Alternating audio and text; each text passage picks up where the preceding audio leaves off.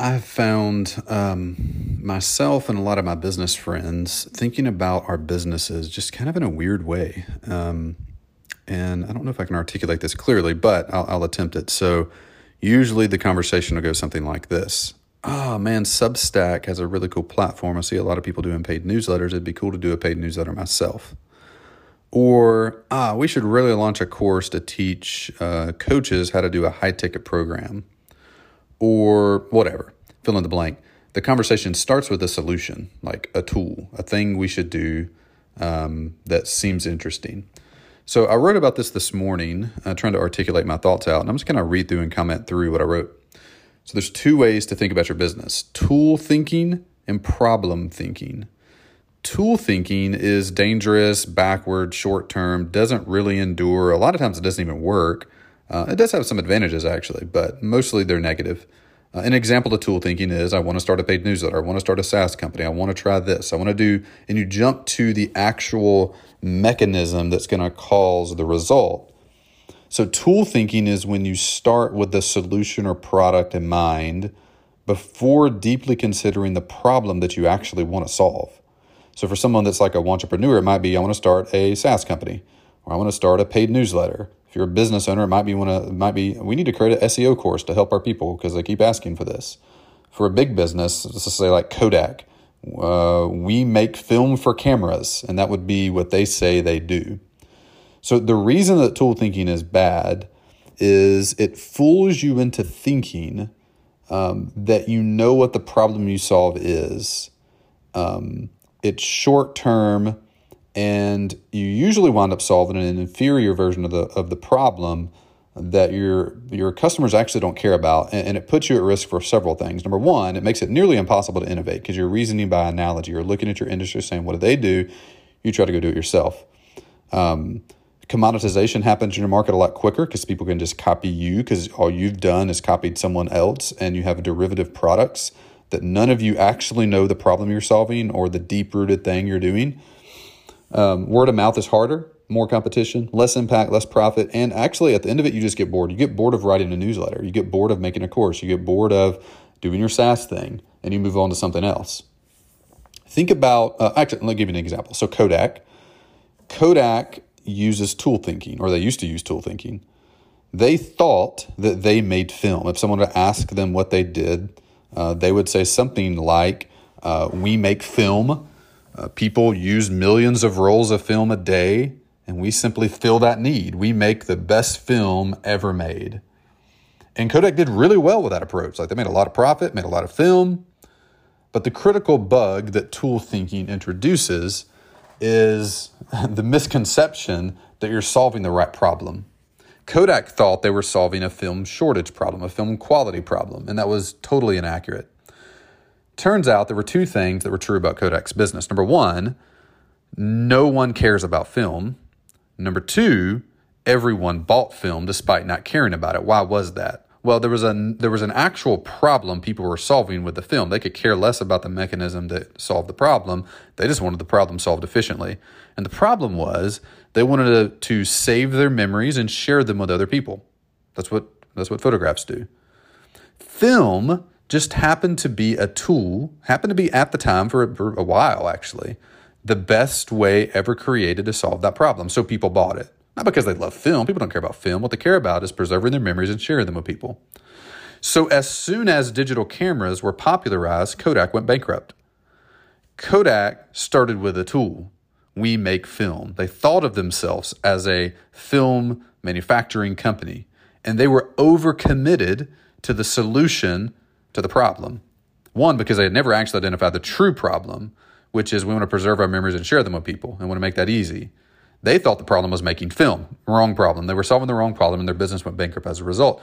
If they had become overcommitted, not to the product, but to the problem, if they had become overcommitted to preserving memories and sharing them, they would have invented the digital camera and Instagram. So tool thinking has three fatal flaws. Number one, you never gain clarity on the problem you're solving due to premature focus on a particular solution. You get obsessed with hammers. And you're like, I got a hammer. What can I build with a hammer? You see this every time a new technology comes out. Chatbots or GTP3 or whatever. People get obsessed with the tool. And that has a function. That's fine to be obsessed with the tool because it expands your reality and it expands the type of solutions that you can create to problems. But most people take it so far that they then try to find the Bitcoin solution for everything. And it's like, man, Bitcoin is just a tool that helps you solve a particular problem. And if you haven't identified a problem that Bitcoin will solve, you'll just make like these ecosystems and products around Bitcoin, and nobody gives a crap about Bitcoin. No one cares. It's just a tool. So tool thinking has three My recording got interrupted. So tool thinking has three fatal flaws. Number one, you never gain clarity on the problem you're solving due to premature focus on a particular solution. I want to start a paid newsletter. You've already picked your tool and you don't even know the problem yet. Like, how do you know that a paid newsletter is the best way to solve that problem? Maybe it's not. Maybe it's coaching. Maybe it's a software. Maybe it's like, who cares about the tool? I don't care about hammers or screwdrivers or drills. All I want is a house. Like, I want a place to live that inspires me and I like. Whether the contractor used his particular carpentry method, I literally don't care at all. Neither do any of your clients. Number two, you overcommit to your primary product once you've made it.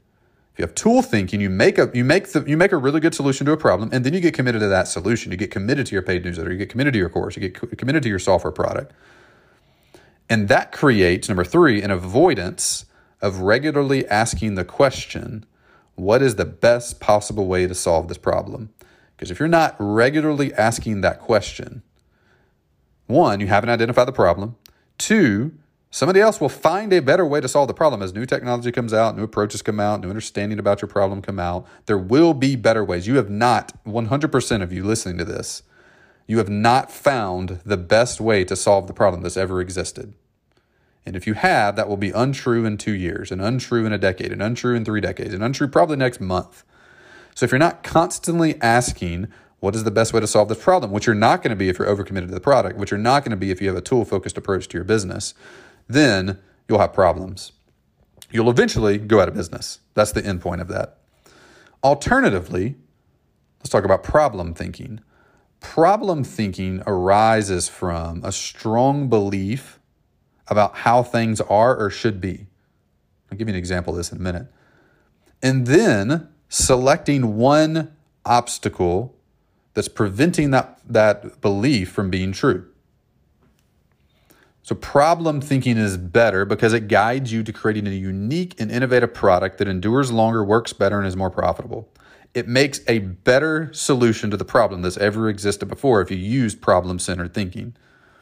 The benefits, it forces innovation, better profit and impact, solves the problem better than it's ever been solved before, and none of your competitors are doing it, so you're going to be totally differentiated in the marketplace as a result. So example, SpaceX uses problem thinking. Their primary domestic partner in the U.S., United Launch Alliance, does not. Ask ULA, United Launch Alliance, what they do, and they would say something like, we make rockets to fly government satellites and stuff to space. Tool thinking. We write a paid newsletter about popular trends in our industry. We have a software product that lets you do X, Y, Z. Which means that we can predict what will eventually happen to ULA and any company that thinks like this. You're overcommitted to the core product. You become entrenched. You double down on legacy. You get overrun by competition that eventually asks the right questions and has a better innovation than you have. And you eventually go bankrupt and out of business. It's exactly what happened with Kodak. Exactly what happened with Circuit City. SpaceX, on the other hand, they have a core belief about what should be.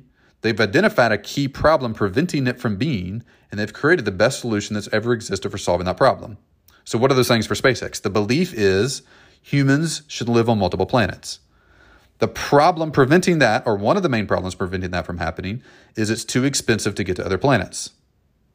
And the solution they are creating and have created for that is make it cheaper to get to other planets. Make it cheaper with reusable rockets. Don't throw them away every time. So thinking like SpaceX with problem-centered thinking naturally innovates and creates magic. Thinking like ULA, tool thinking, and Kodak, tool thinking, naturally doesn't and naturally leads you to going out of business and getting bored with what you're doing and asking weird questions that don't even make sense. Some people refer to this as first principles thinking. I think that concept of first principles thinking just misidentifies the magic in this.